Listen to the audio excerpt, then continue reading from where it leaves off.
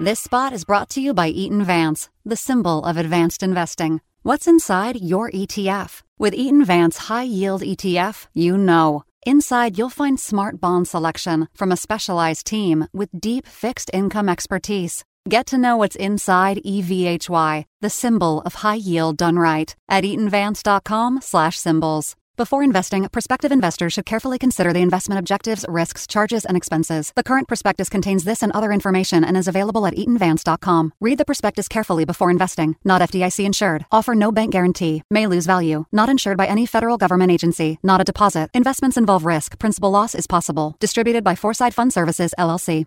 The views expressed on this podcast are those of the participants, not of Reuters News.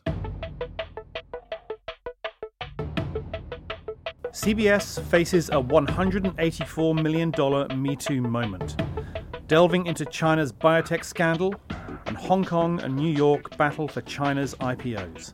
These are the topics we'll be discussing on this week's Viewsroom, a weekly conversation among Breakingviews columnists about the ups and downs of the world of finance. I'm Anthony Curry, and with me is my co-host, Jennifer Saber. Hi, Jen. Hello. So we'll be handing over to our Hong Kong team later in the show, but we start with the scandal that has hit CBS in recent days. A New Yorker article last week accused the US TV network's longtime boss, Les Moonves, of sexual harassment over the past 2 decades.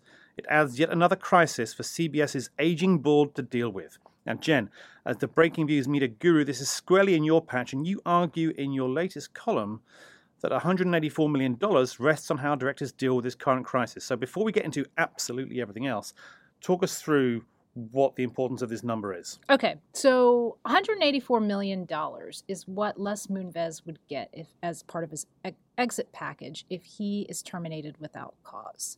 So to put this in perspective, Les Moonves is one of the most highly paid CEOs in all of corporate America. Mm-hmm. He typically ranks number 1 or number 2, more or less. This is what Equilar found in some research that they did in terms of how much he is compensated. Is this for public companies or all companies or? S&P 500. Okay. And just to again kind of give everyone a sense of how big CBS is, it's about a $20 billion media company. So it's in the media universe, it's kind of a middle-sized company. Right. And certainly in the S&P, it's nowhere near the size of, say, a Facebook or right. And he's getting whatever. He's getting a crazy, compared to everyone else, an outsized share of profit, basically. Sure. Revenue. That's one way to look at it. Right. So he's being paid this much, obviously, because he's really good at what he does. Well, okay, to be fair to him, he has done a very good job running CBS.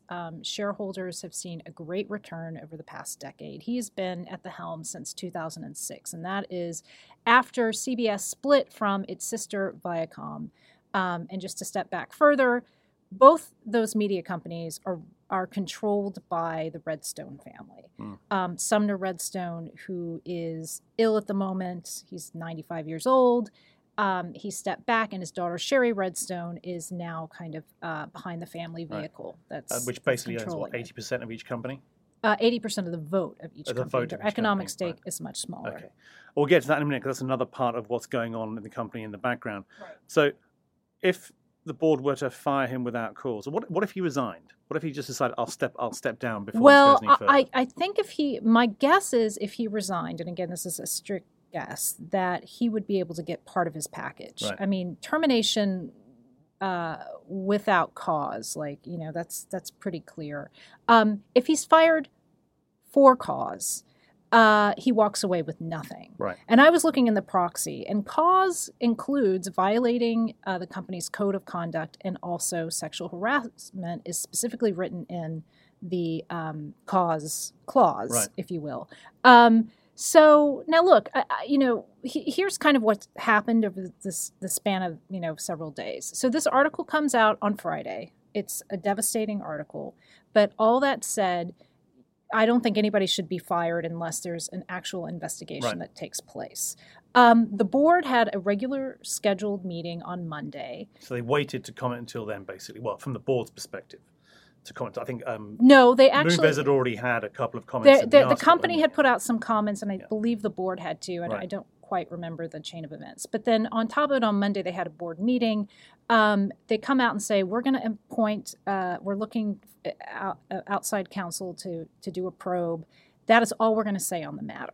So they didn't mention Moonves' name? They didn't mention Moonves' name, and there was speculation that perhaps they would suspend him while this investigation was going on. But instead, the earnings are on Thursday.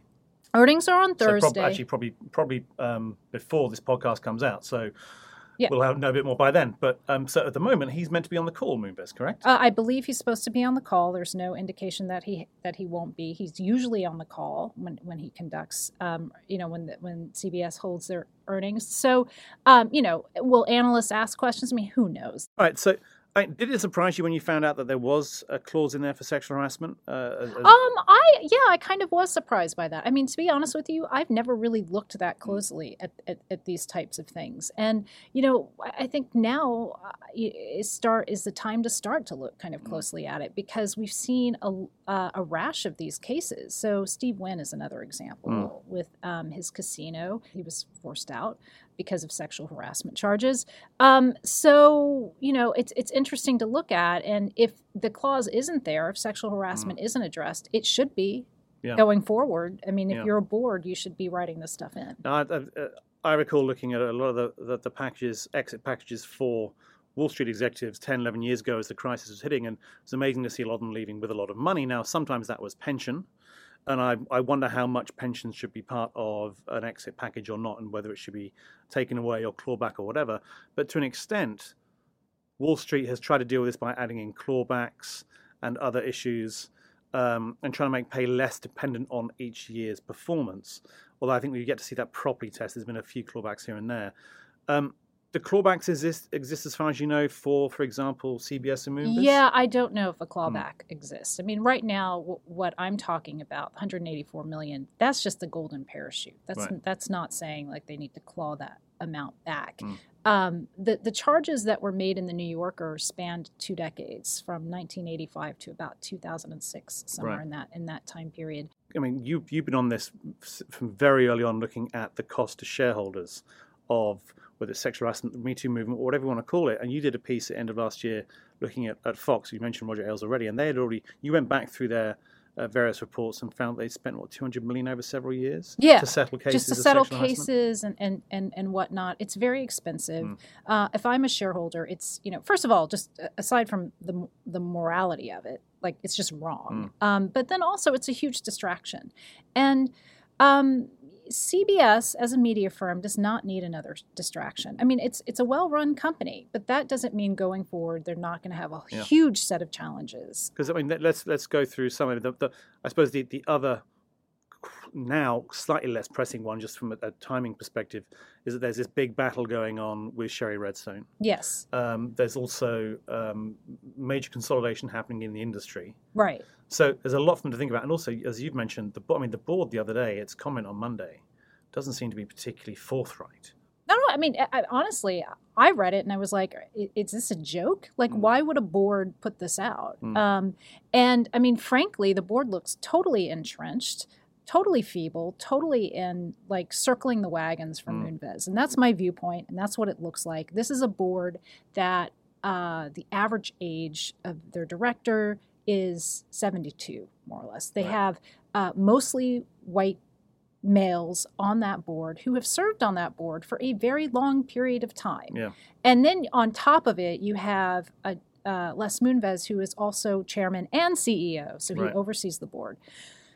So a couple of months back, something else extraordinary happened with this company, and that I've never seen anything like this, but CBS, the board, tried to, basically they voted to dilute the voting stake of CBS Class A, I believe, shareholders. This is the one that the Redstone family vehicle owns and gets its 80% voting share. They have 80% voting shares. So the idea was to get this down to 17%. So they wanted to dilute the shares, basically turn them all into B shares or something. I can't quite remember. But anyway, the idea was that they wanted to try and wrest control of the company from the Redstone family, which is extraordinary. I mean, and basically they were doing it saying, like, we are doing this on behalf of independent shareholders because the National Amusements, which is the Redstone family vehicle,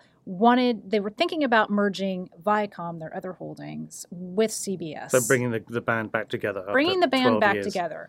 And CBS didn't like that. CBS said, we don't think this is proper for our shareholders, which is all well and good. There are other, I think, mechanisms to do that and to say you don't want to merge or whatever. But they decided to dilute her voting, which is extra. Like, I just can't imagine why. And she countersued, right? She countersued, to protect her stake. It's currently in the courts. It's currently in the courts. It's happening. The trial is supposed to happen in October in Delaware. Okay, so we've got this court case going on over the future of the company. We've got the article about Les Moonves and sexual harassment. Curious timing. Is there anything behind this that we should know about or worry about? My opinion is, who cares? That shouldn't matter. Right. What matters is that this article came out and CBS owes it to their employees and to their shareholders, all their shareholders, to get to the bottom of it. And this has nothing to do, I think, with a merger. Right. And there's no evidence that this has been brought up by the Redstone side to try and... Again, I don't think that matters. Yeah, regardless, it doesn't matter. It doesn't matter. They have to get to the bottom of it. Okay. And one thing we probably haven't got too much time to touch on, but the direction of the company as well. So if the Viacom merger doesn't happen, whether people want it or not, what does it do next? Once you've sorted out whether Moonves should be CEO or not, once you've sorted out what happens with the voting stock, what does CBS become in the next few years? Well, this is a big existential crisis for all media companies. And what we're seeing right now is that they're basically getting bigger. So the same day that this New Yorker article came out, Fox and Disney shareholders voted for Disney to basically take most of Fox and merge and create a much bigger company. You have Netflix and Amazon, and now Apple is now trying to make a play in this area. And by the looks of it, CBS and Viacom are tiny. The other issue is, I don't know who would buy CBS. I mean, Verizon was always floated as a potential acquirer. Yeah, it buys virtually anything, I'd have thought, doesn't it? Well, I think now with the new CEO in place, I think they've signaled that they don't have any desire to do media. Comcast, Disney, Fox, they can't because they also have broadcasters or their broadcast stations. So where does that leave you? AT&T's not, because they just swallowed Time Warner. Yeah. Netflix and Apple and Amazon, I tell you what, they've been nowhere to be seen in any of these bids. All right, Jen, thanks very much for that. I'm sure there'll be plenty on both the charges against Moonves and the direction of the company. We'll be coming back to you. Thanks again. I'm Katrina Hamlin, Breaking News Asia production editor, and I'm here with our columnist Alec McFarlane in Hong Kong.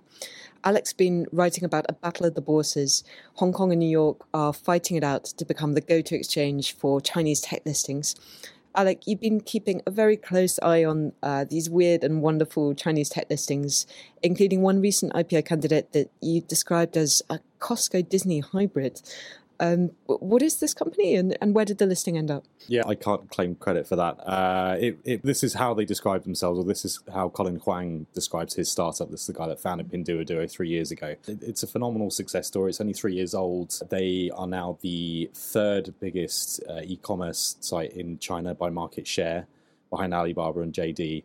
And the whole kind of premise is that friends and family and other users of the app can kind of club together to push down the price of goods. And the way they do that is one through the app, and most of the traffic comes through WeChat, the Tencent-owned messaging platform. Tencent also is an investor in Pinduoduo as well. And where did that listing end up? New York or Hong Kong? The listing ended up in New York. They weren't explicit about the reasons for this, but we can kind of draw some conclusions ourselves. So there's those two comps that I just mentioned, Alibaba and JD. They're both listed in New York, and also the partnership structure that Pinduoduo decided to opt for would not have been permitted in Hong Kong as well. Tell us a little bit more about that. The partnership structure, it's quite similar to kind of Alibaba. So the whole kind of idea is that it manages the board, and then an insider committee. There's like an insider committee kind of laying on top of it as well. So it kind of puts the founder very much in control when you kind of consider the fact that he's got 90% control of the vote as well. So what does this tell us about the battle between Hong Kong and New York? Does this mean that New York's winning, or is this just a little bit of a strange beast? I think New York has been winning for a number of years, and I think it's still safe to say it's winning. Like, where the kind of concern for New York would have come from was that when, earlier this year, Hong Kong Stock Exchange introduced dual class shares, which is something they've resisted in the past. So I think New York has been winning, but Hong Kong this year has won some really kind of massive IPOs of Chinese technology companies. So Xiaomi just debuted, Meituan Dianping is coming as well. So I think there was probably some concern from New York that now Hong Kong has kind of loosened its corporate governance requirements, that they'd lose all these listings. So I think New York is still in control, but I think Hong Kong has been winning market share from them. And Hong Kong is, of course, a bit closer to home for these companies. To what extent does that help the Fragrant Harbour?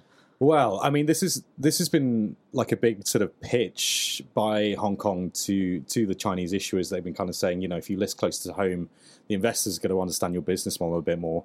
But I mean, for me, this Pinduoduo listing kind of blows that argument a bit out of the water. So this is a very Chinese business model.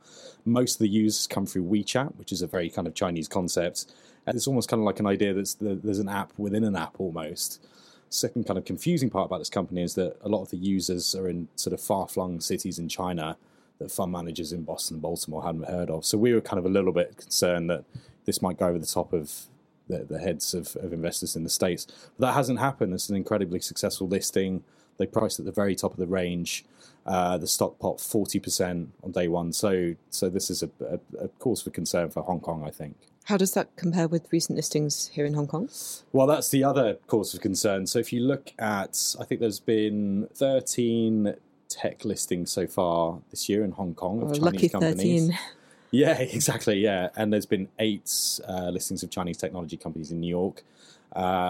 11 of the 13 companies that have listed in Hong Kong this year are now underwater. And I think 6 of the 8 companies that listed in New York have been successful. They've actually, like, investors have made money from those. Well, thanks very much, Alec. It sounds like Hong Kong has its work cut out. Yeah, thank you. I'm here in Hong Kong with columnist Chris Beddoe, who's going to be speaking to us about a Chinese pharma fiasco. Chris, you said that this scandal will see heads roll. What happened? Yeah, so the epicenter of this scandal really focuses on a company called Changsheng Biotechnology. It's a quite large listed mainland firm. It produces a lot of vaccines in the country. And what happened was that news emerged last week that this company had substandard production practices for its vaccines, especially for rabies, for things like diphtheria, tetanus, and it's been incredible how much this scandal that it wasn't producing vaccines properly, how much it's just sucked up the oxygen on Chinese social media. And now you have the premier, Li Keqiang, who said this week that the company needs, not the company, but that the industry needs to kind of examine itself, that regulators need to take a harsher line, and that there needs to be severe punishment. So it's what everyone is talking about now in China, the no more peer-to-peer lending, no more a trade war. They're talking about this. And that's why I think, heads are going to be likely to roll, just because this has happened in the past as well. This is one of 2 very recent scandals, right? Yes. There was another one, a Zhejiang firm that produced a vaccine for export to the United States. And it was found by regulators to have some of that. It was a blood and heart drug, and some of it was included an impurity that was linked to cancer. So that's another. Like I said, the epicenter of this is around Changsheng Biotechnology, but we've seen it kind of expand outwards to other vaccine producers as well. And you mentioned earlier that the stock took a hit. Just how bad was that? So it's been falling in recent days by the maximum limit that it can go down in Shenzhen market, which is 10%. So just day after day, it's been falling that 10%. Originally, when it started, it was a $3.5 billion company. By the close on Friday, it was closer to about a $2 billion company. And this is not the first time we've seen this kind of thing in China's healthcare sector, right? Yeah, that's right. So in kind of the background of all of these food and safety scandals, healthcare, what have you, is the 2008 infant formula milk scandal. So what happened there was some of this, a firm was producing this milk powder, milk formula. It was laced with melamine. It led to the hospitalization of upwards of 50,000 infants. But more broadly, it was this massive outcry that you saw. And what happened was that there was literally, they had executions of some people involved in the scandal, led to the dismissal of several others. It was, I bring that up because officials and the public, both at large, are very keenly aware of this. And interestingly enough, even in Hong Kong, so what happened was that a lot of these parents that had normally been buying milk powder or infant formula for their children in the mainland would go over to Hong Kong. They would try to buy foreign brands that were perceived as safer. And even today, you see the level of infant formula that's sold per resident child that's born in Hong Kong is more than 25 times higher than before the scandal hit in 2008. So it's just an emphasis of that the public doesn't forget this stuff. It's very much in the background. This is all pretty bleak, but you've actually argued that in the long run, the situation is going to get better, right? That's right. It does sound very bleak. But so these scandals come along. This is not the first one that's happened since 2008. 2008 was the biggest one, but these kind of rumble along every now and then you get them. I would just point to, in general, China's health bureaucracy as a whole has definitely been improving over the past decade. I think there's no question about it. In terms of the transparency which they operate, things like reporting to the World Health Organization when you get new instances of kind of weird diseases that you can't really tell what it is, instead of trying to cover it up like they tried to do in the past, say with SARS. Now they're one of the most transparent, governments in the world as far as reporting that stuff to the World Health Organization. Even with respect to vaccines and vaccine distribution, we saw in 2016 they implemented some new rules and tried some new inspections after a scandal then involving the improper storage of vaccines. So really, I mean, what I would take away is two things from this. First of all is that the leadership in China, there is a reason that Premier Li Keqiang came out so quickly and made a comment on this, which is they seem to view this as a near existential threat to the government. So they take this extremely seriously. The second thing is that these scandals, the silver lining to them is that they tend to prompt more reforms in the long run, that this is really kind of like the focusing event that really tells the entire health bureaucracy that they need to step up their game, either be more transparent, more heavily regulate the sector, or what have you. Well, I hope you're right, Chris. Thanks very much. That's our show for this week. Thanks to Katrina Hamlin, Alex McFarlane, and Chris Bedore for coming on the show. We also doff our hats to our producers, Freddie Joyner, Andrew D'Antonio, and Ben Kellerman. And thanks to you, our listeners, for tuning in. Check us out every day at breakingviews.com, subscribe to the Viewsroom on iTunes, and please do share your opinions about our show. Join us again next week for another edition.